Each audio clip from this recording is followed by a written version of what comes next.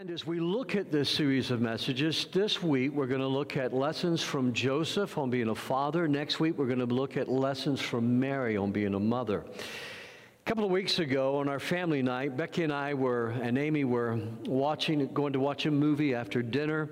A lot of times we play a game on family night, but on this particular night I just told her, I said, I want to watch the Nativity tonight.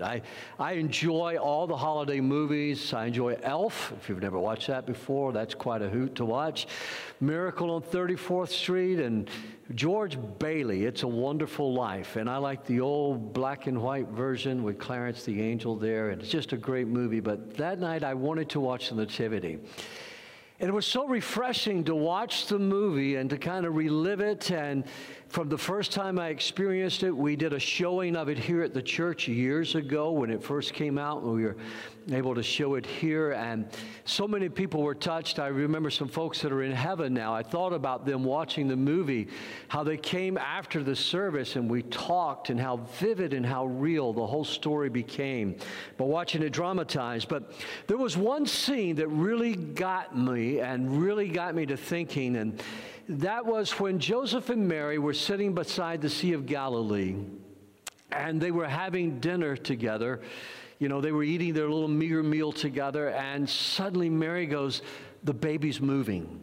And Joseph just kind of looks at Mary with excitement and yet wonder at the same time. The baby is moving.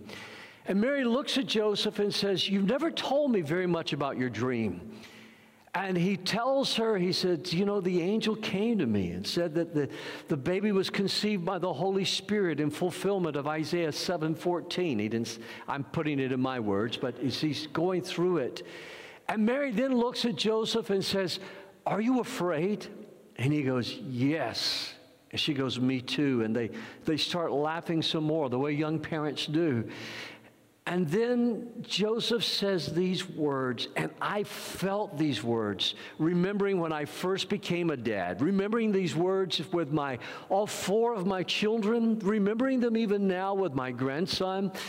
I have to tell you, I'm not the most confident dad in the world. I'm not the most confident grandfather in the world. I'm not the most confident husband in the world. I'm not the most confident pastor in the world. My confidence is in Christ, and as long as my confidence is in Christ, I am reasonably confident about being able to live a successful life. But I felt what Joseph was saying when he said this. I wonder if I'll be able to teach him anything. He's the Son of God.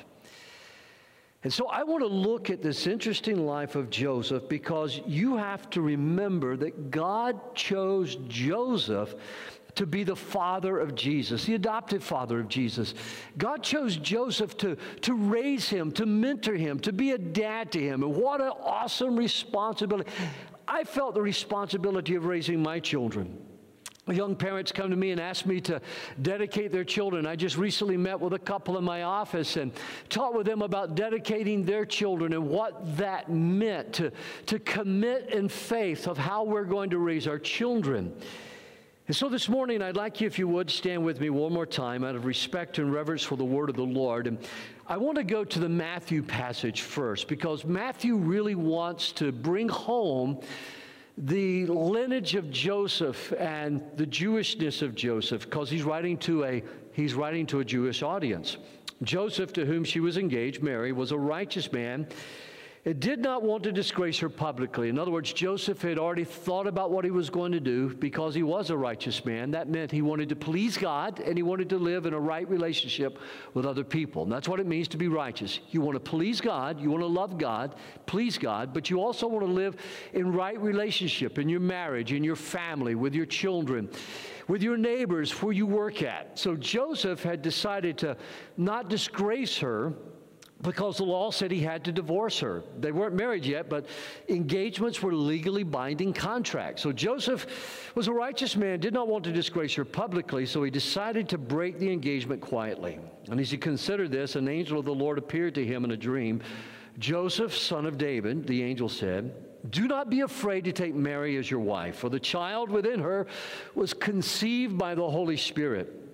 And she will have a son, and you are to name him Jesus, for he will save his people from their sins. And all this occurred to fulfill the Lord's message to his prophet. Look, the virgin will conceive a child. She will give birth to a son, and they will call him Emmanuel, which means God is with us. And when Joseph woke up, he did as the angel of the Lord commanded, and he took Mary as his wife, but he did not have sexual relationships with her until her son was born. Let's pray. Father, I love you, and I thank you so much for this morning. I thank you for this day. And I thank you for the words from the Scripture and how we can apply them to our lives. And I ask you now that as we study your word together, that God, you will touch us as men, make us godly fathers. Lord, I pray for those who aren't fathers yet but want to be, that you'll touch them. And God, show them how they can become a godly dad. Touch those, Lord, in our congregation that are grandfathers like myself. You know, Lord, we will see the role, the important and vital role we play in our children's lives. And then, Father, I pray that you will touch the women of our church as well, because there are lessons here for young women who want to be married about the kind of man they should marry. And Lord, the relationship they should expect from a husband, Lord, one of love and respect, never one of abuse. I pray in Christ's name, speak to us today and grant us healthy and holy homes in Jesus' name. Amen and amen. God bless you. You may be seated this morning. Well, Joseph was a man like any of us. He was feeling betrayed. He was feeling hurt. He naturally would have assumed that Mary had been unfaithful to him. You just don't turn up pregnant without having had sexual relationships with somebody.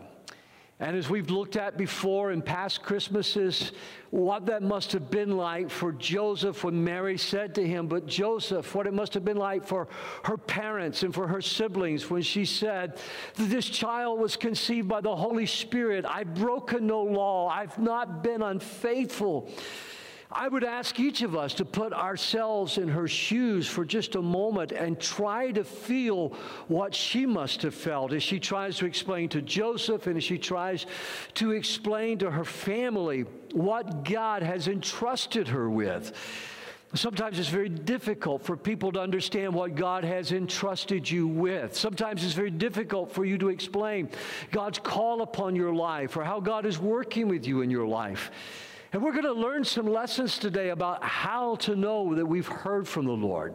But I want you also to put yourself in the shoes of Joseph because of the laughter, the mockery. If her own parents didn't believe her, if Joseph didn't believe her at first, what would the community have said? This is a Jewish town that if someone broke the law, the laws of God, if someone did turn up pregnant, they could have stoned her to death. And so you need to put yourself in the shoes of Joseph, because to break the law, to have done what he'd done, was to risk his business, his trade as a carpenter. To break the law was to risk his reputation. To break the law was to be put out of the synagogue. And to be put out of the synagogue was that basically you were separated from the social, the spiritual, and the economic life of the community. And so there's a lot going on here that on our Currier and Ives Christmas cards we don't see. There's a lot going on here that with the sleigh bells and the horses pulling the old-fashioned sleighs through the snow and with our beautiful Christmas trees and our beautiful carols that we don't see or understand in this Christmas story. But Joseph says to me, or his life says to me, that rather than react rashly, rather than just lose his temper, Joseph calmly thought about this. He must have been praying about this. And he came to a conclusion that rather than embarrass Mary and her family, rather than embarrass Mary, rather than risk her being stoned, rather than me just vomiting out the hurt and the pain that I feel. And we've all been there where we've been hurt, and we want somebody to listen to us in our pain. As a matter of fact, we want somebody to feel towards the person that has hurt us the way we feel towards that person. You say, Pastor, how do you know? Because I've been a pastor for a long time, and I've heard a lot of things from people who want sympathy, so they tell you how badly they've been hurt or wounded. And so that gift of discernment that I said is the number one gift that I look for in every single leader is this person a discerning man? Is this person a discerning woman?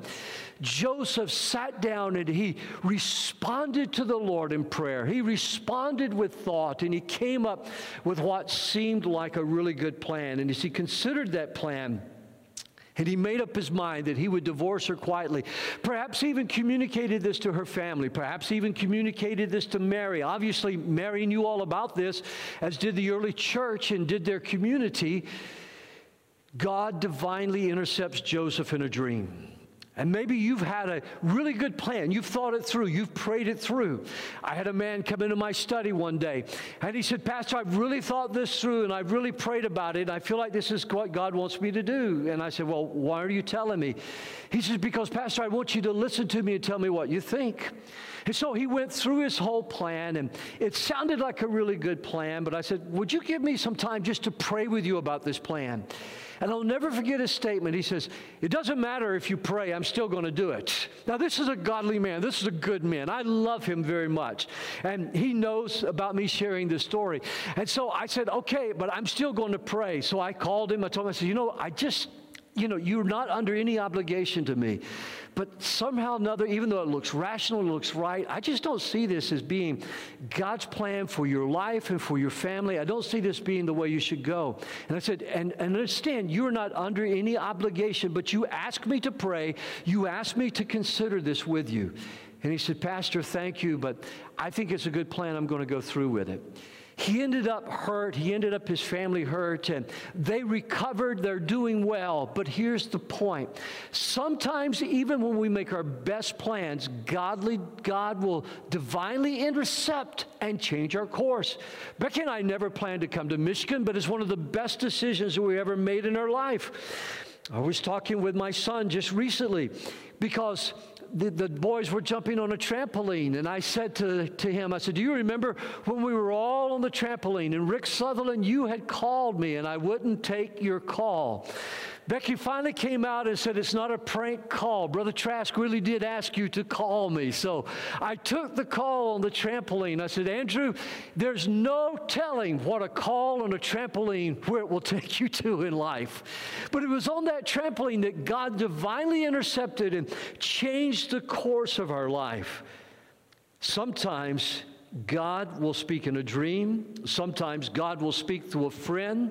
Sometimes God will speak through a sermon. I hope he speaks to you through this message this morning.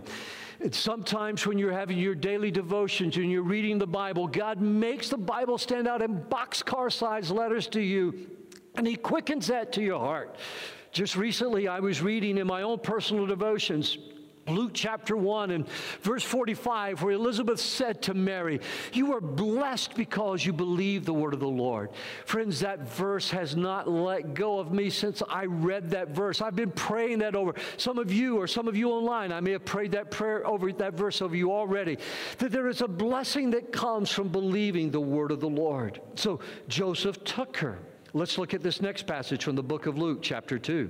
At that time, the Roman Emperor Augustus decreed that a census should be taken throughout the Roman Empire.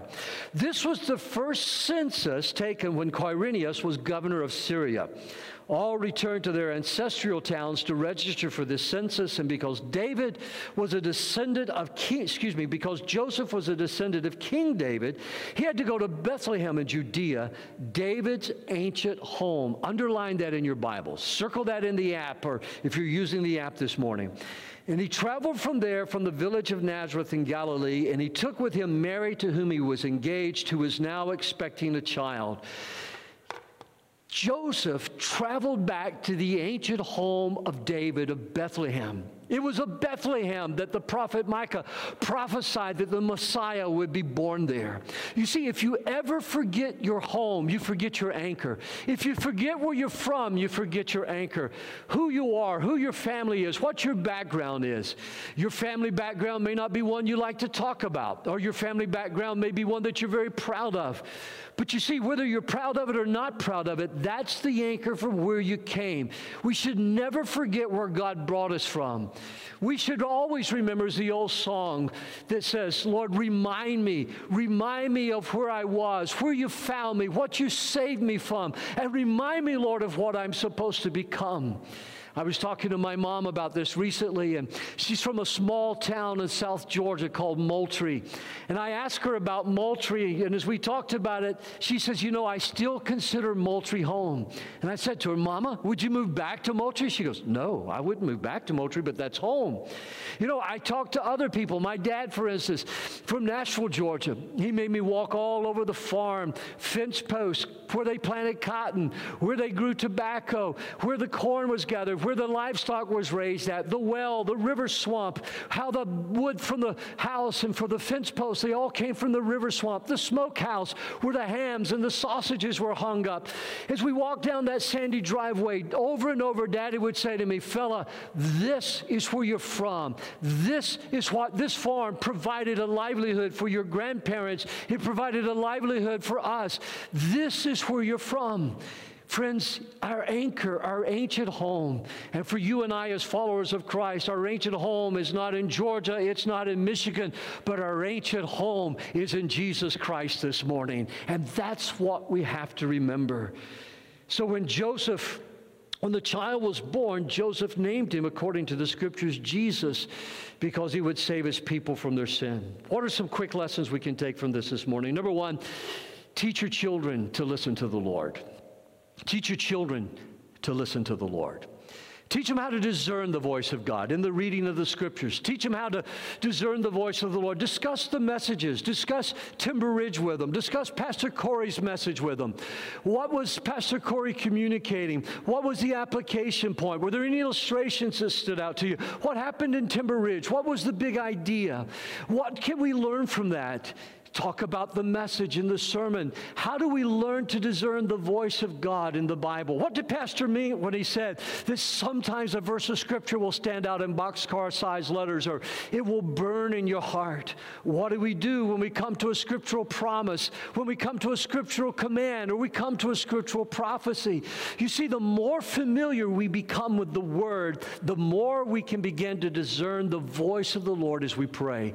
Somewhere Joseph had parents that taught him how to listen to the voice of the Lord and to know when a dream was last night's Jerusalem pizza and when a dream was from the voice of the Lord. And there have been those times that each of us, maybe God has spoken to us in a dream or spoken to us in a moment like that. God used a man who had failed miserably as a father. God used a man that was a rotten dad. If you want to just be honest about it, Eli was a rotten dad. He raised two sons that were in the ministry and became moral monsters. They raped the women they were supposed to be ministering to. They stole the offerings that belonged to the Lord. You've probably heard the name Ichabod before. His name has been used in literature like Ichabod Crane. The name Ichabod was what one of those one of Eli's grandsons was named because of the promiscuity and the ignoring of the word of the Lord that her husband did. And even though Eli, the priest, had failed miserably with his two boys, God gave him a third chance. Don't ever count yourself out. And maybe if you're listening, the reason you're listening at home today is you've just somehow or another accidentally gotten to this page and you're thinking, I will never be a good dad. Maybe you've been tempted to turn this off because I'm talking about Joseph. Let me tell you about a man named Eli that God gave a third chance to be a godly dad. Elkanah and Hannah entrusted their son to Eli when they presented him for service in the temple of the Lord. One night, little Samuel, who was the greatest prophet in the Bible, little Samuel heard the voice of the Lord saying, calling his name out. And so he got up and he ran to Eli, not knowing how to discern that it was the voice of the Lord. And he says, here I am. What do you need? Eli sent him back to bed. He said, I didn't call you. The second time, little Samuel heard the voice of the Lord. He went running to Eli. He says, here I am. You called me again. And he goes, son, I didn't call you. Go back to bed. The third time, little Samuel heard the voice. And when Eli heard him this time come back with the same request, he recognized then that it was the voice of the Lord. And he told him, he says, the next time you hear that, say, speak, Lord, for your servant is listening. And you know, little Samuel grew up to be one of the greatest prophets in the Bible. You see, you may have failed in the past, but don't ever think that God cannot use you. Because any healthy male, look at me, any healthy male can be a father. But it takes a man to be a real father and a real dad. Any healthy male can get a girl pregnant, but it takes a real man to be a father, to be a daddy to a child. And the mission of a father is to raise children to know the voice of the Lord and to be passionate followers of Jesus Christ. It's the mission of this church to celebrate God's love by persuading people to become passionate followers of Christ. It's the mission of this dad to not only raise our 4 children to be passionate followers of Christ, but to have that influence upon my grandsons. And when they call me and they want to read me Bible stories out of their Action Bible, or they want to ask me questions, I celebrate in the fact that they're becoming passionate followers of Christ. The second thing we want them to do is to learn how to build one another up. Learn how to build each other up, how to encourage one another, how to compliment one another. It's what you do in a home. You build people up. You build daughters and you build sons. Husbands build up their wives. Wives build up their husbands. It's what we do in a family. We encourage one another. We don't discourage one another. In our world, people are being discriminated against. In our world, people are being abused. In our world, people are being denied. In our high schools, kids are being bullied, not only online, but many times in the school itself. And we wonder, how can we stop that? We stop by beginning at home and learning how to build one another up. We had a rule in our house. You couldn't criticize, you couldn't cut down, you couldn't make fun of, you couldn't bully one another. And I remember there were times when I'd have to separate the boys and say to them, look, in this household, in the Clanton home, we build one another up. Now apologize and think of something positive. Think of something complimentary. And you could see their faces concentrating because they didn't want to apologize. But we weren't moving on until they recognized the point of building one another up. There were times when I would come in cranky. I would come in tired. I'd had a lot happening that day. And I might snap at Becky. I might say something I shouldn't say. And my kids would stop me and they go, now, Dad, in the Clanton household, we build one another up. Dad, do you hear me? We build one another up. So why don't you stop right now and say something to Mom that's going to build her up? Don't you hate it when your kids preach to you? Don't you just hate it when they throw your words right back into your face? And yet it was one of the most positive things that we could do. The Bible says this, that Christ died for us so that whether we are dead or alive, when He returns, we can live with Him forever. So, since Christ died for us, since Christ is going to return, here's the application. So encourage each other, build each other up, just as you and I are doing. Listen, I'm telling you, one day we're going to stand before God. Pastor Rick, Pastor Corey, myself, Pastor Mark, and every other pastor that's ever served with us here on staff. We're going to stand before God, and we're going to have to give an accounting. Did we build an environment? Did we pastor? Did we lead the congregation in such a way that built people up and encouraged them? And one day, sir, one day, ma'am, you will stand before the Father in heaven, and you will have to answer the question, did you build the kind of home? Did you create the kind of environment that would build one another up or tear one another down? Number 3, we have to learn how to talk to one another. How to talk. I almost call this learn the art of conversation. But I thought the word art might put us off. It might make us think that art was only for a certain group. All of us have to learn how to have a conversation. Our home was and continues to be a very active home. I don't allow the word busy in my vocabulary. I don't want my kids to ever think I was too busy to talk to them. I don't want Becky to think I'm too busy to talk to her. I don't want you to think I'm too busy. Somebody recently or just this week called me and says, I know you're busy. I said, no, I'm not busy. And they called me and said, Pastor, you got to be lying. I said, no, I'm not lying. Busy means I don't have time to stop what I'm doing, that something else is more important than you are. So I've got time to talk. And so we had our conversation. It was a good conversation, encouraging conversation, followed up with some text messages to help them with the challenge that they were facing, the problem they were facing. Here's my point. Every single week, somebody will say to me, whether it's in the township or in the community or even from the church, you're busy.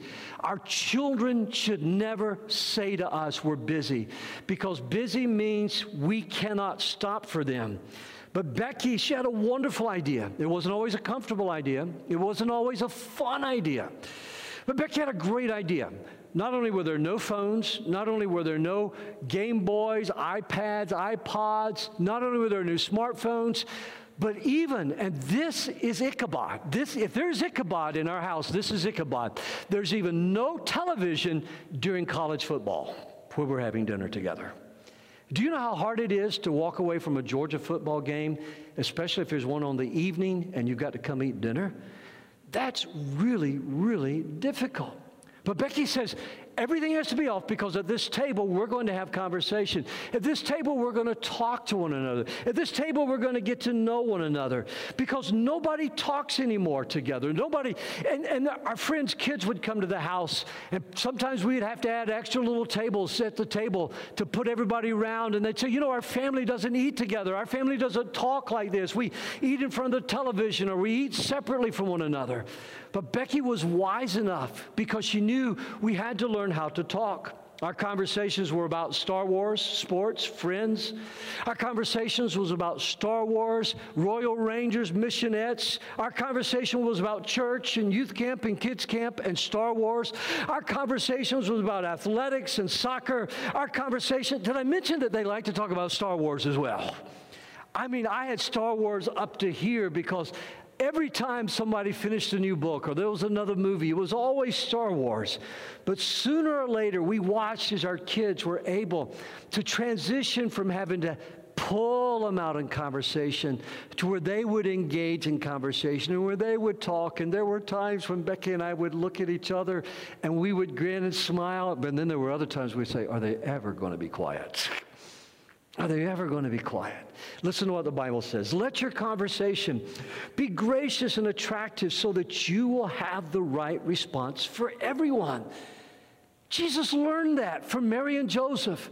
Jesus learned that from Joseph sitting down, logically thinking, biblically thinking. Joseph praying how to respond to unbelievable news like this child was conceived by the Holy Spirit.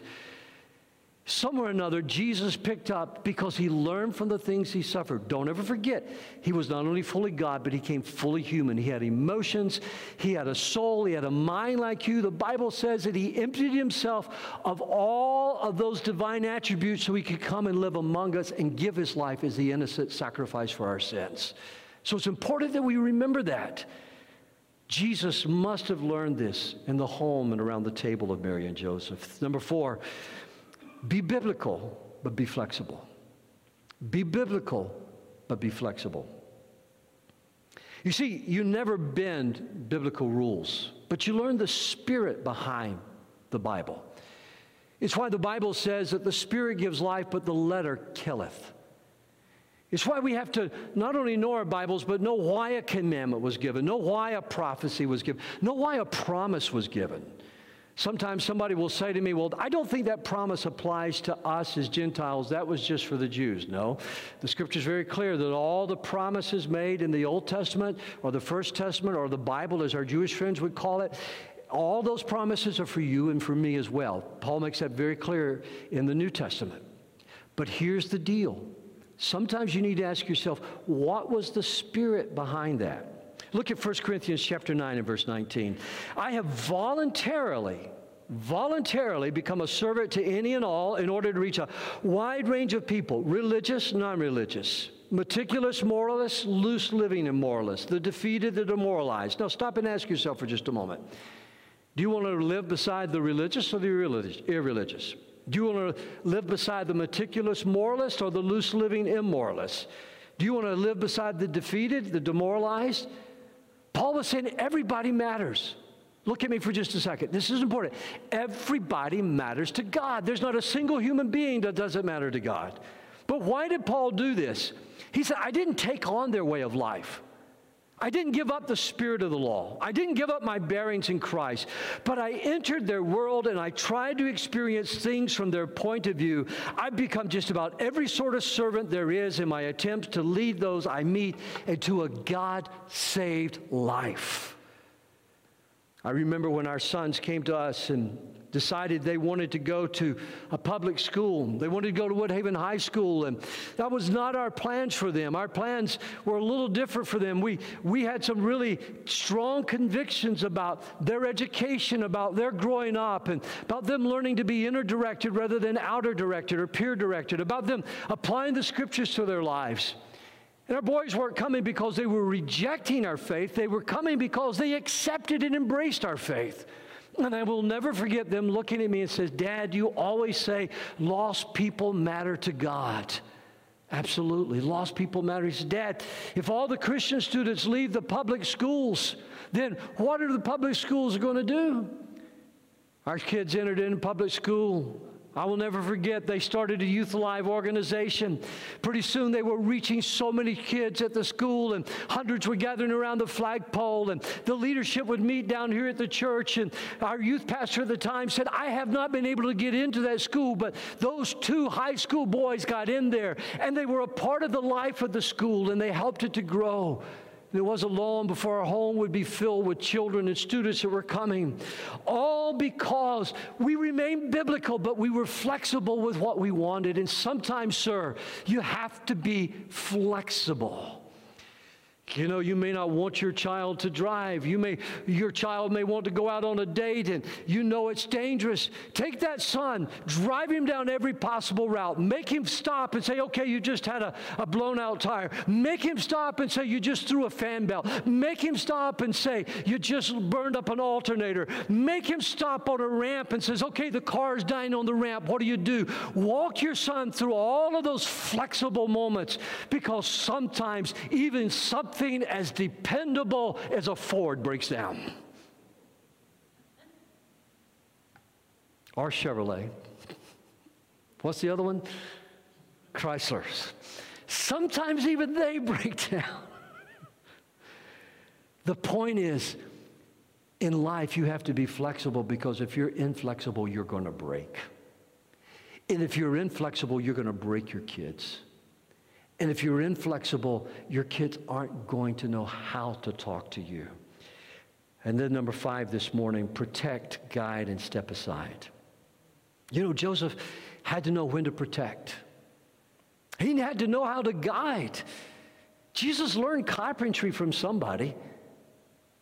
Jesus had to be not only protected, but at some point Joseph had to step aside. We don't know. Scholars think he died. Joseph died kind of young, or when Jesus was young, because the last time we hear of Joseph was when Jesus was 12 years old, and Jesus submitted himself to his parents. He submitted himself to Mary and Joseph, and the Bible says this, that because Jesus submitted himself to his parents, we know what kind of parents they were now.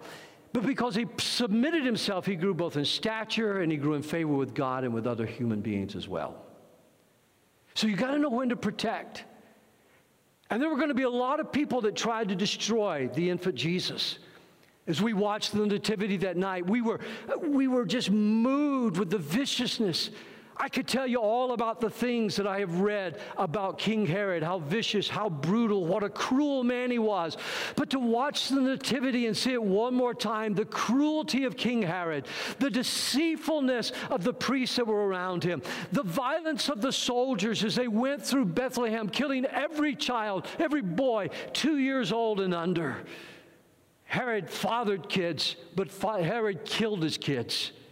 Herod was a father when it came to physicality. But Herod did not know how to be a dad. He did not know how to be a father figure in Israel. And he didn't know how to be a man of God, to be flexible and biblical. And so he responded the only way he knew how was with brute power. And one of the things that we men have to be careful of is not powering up on our children because we can, but learning how to protect, guide, and step aside.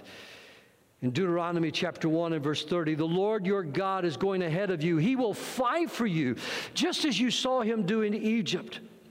Guys, you got to be willing to fight for your marriage. You got to be willing to fight for your family.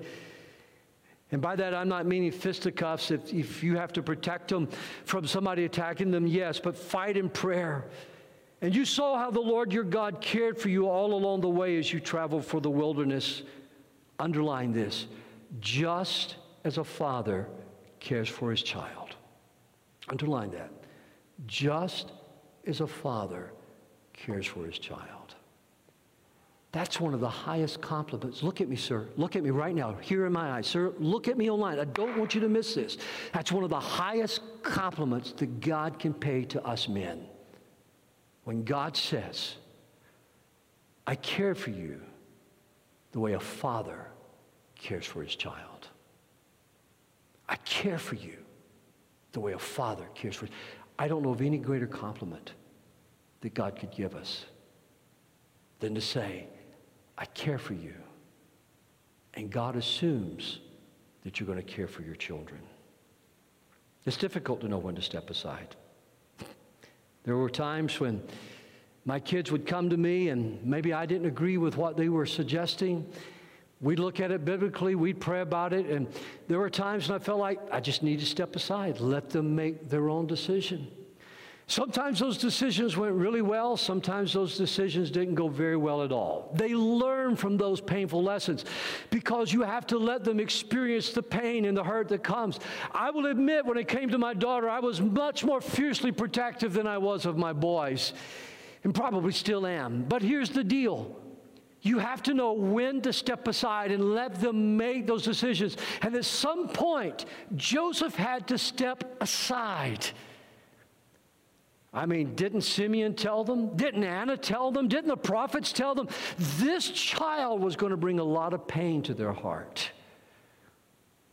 The child wasn't the source of the pain. It was how people like you and me would respond to Jesus. Sometimes people tell me, I would have never done that. I would have never treated Jesus that way. You know, the fact of the matter is, that's what all of us in our sins would have done to Jesus. And that's the reason that when the movie The Passion of the Christ was made, that the producer of that movie chose to use his hand to drive the nails into the hand of Jesus. Because he says it wasn't the Romans and it wasn't the Jews. It was my sins that put him on the tree.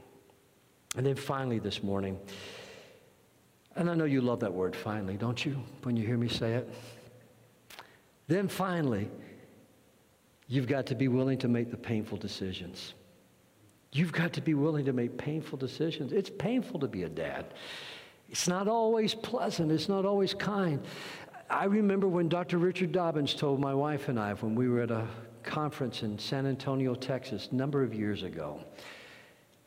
In our church in Georgia where we were pastoring, a lot of the lost people that were coming to know Jesus came from not just one marriage, but sometimes 3 and 4 marriages. And how did you pastor these people? How did you pastor their children? So Becky and I felt very desperate because things were changing. It wasn't the same sort of community that we grew up in, where I don't know of any of our neighbors growing up that were divorced. I don't know of anybody out in our little community called Rutland that was divorced. I don't know anybody in our church growing up that was divorced. But life was changing. And I didn't have a professor in college that was divorced. So it was all brand new, and we went to this. And our minds were just blown away as Dr. Richard Dobbins taught us. But I'll never forget something he said. When he said, you know, if you live in a subdivision where teenage pregnancy rates grow up, where drug rates grow up. And he began to just list a litany of things that you wouldn't want to happen. He said, it doesn't matter if you lose all of the principal. It doesn't matter if you take a loss on your home. Move your family. Because you can replace a house, but you can't replace a child. And those words I didn't have to write down because they were seared into my heart at that moment. Sometimes in America, we let our finances rather than our faith drive our decisions. And it took great sacrifice to say to Mary, I believe the prophets. I believe God. Even if we're kicked out of the synagogue, even if I can't find work, whatever it means, I'm going to take care of you and this child God has entrusted us with.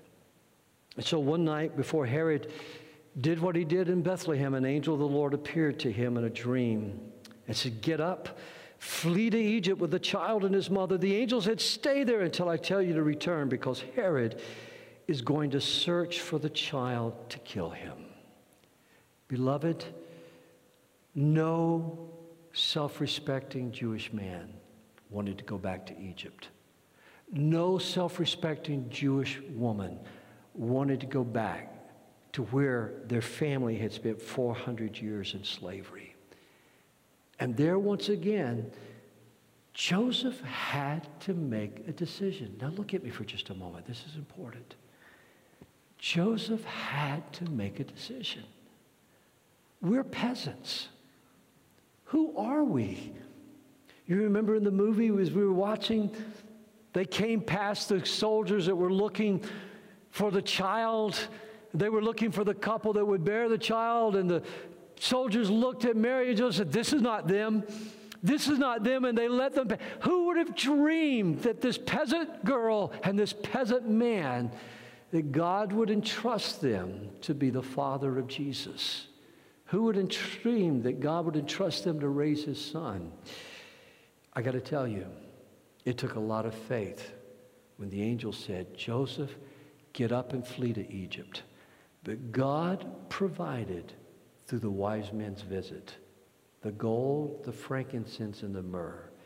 And when you make a painful decision, God will always provide. Let me say it again. When you make a painful decision, God will always provide what you need. Would you stand with me this morning? I've given you some growth work that you can look at later on and just kind of follow up with in your small groups as well. But let me pray for you today. And if you're watching online right now, I was joining with you online a while ago, right through as we took communion, and I just prayed for you while I was over there before I took my communion this morning. I want you to know that God loves you. I want you to know that God has a wonderful plan for your life, and that's not just something trite I say. I say that because I want you to know how much you matter to God. And whether you had a good dad or you didn't have a good dad, you have a heavenly Father that loves you. And if you're not a follower of Christ, why don't you commit your life to him today? Why don't you invite Jesus into your life? God says he will adopt you as his son or as his daughter, and you'll never, ever, ever be alone again. Would you pray with me right now? Say, Lord Jesus, thank you that you came to save me from my sin. Thank you for your amazing love and grace to me. I don't understand it all, but I do believe that Jesus came to die for my sins. And though I don't understand it all, Lord, as much as I know how, I commit my heart and my life to you. In the name of Jesus Christ, I pray. Amen, amen, and amen. Well, God bless you. If you prayed that prayer with me, please drop me a line. I believe it's right on your screen right now. We've got something we would love to send you to help you get started in your new walk with Christ. God bless you.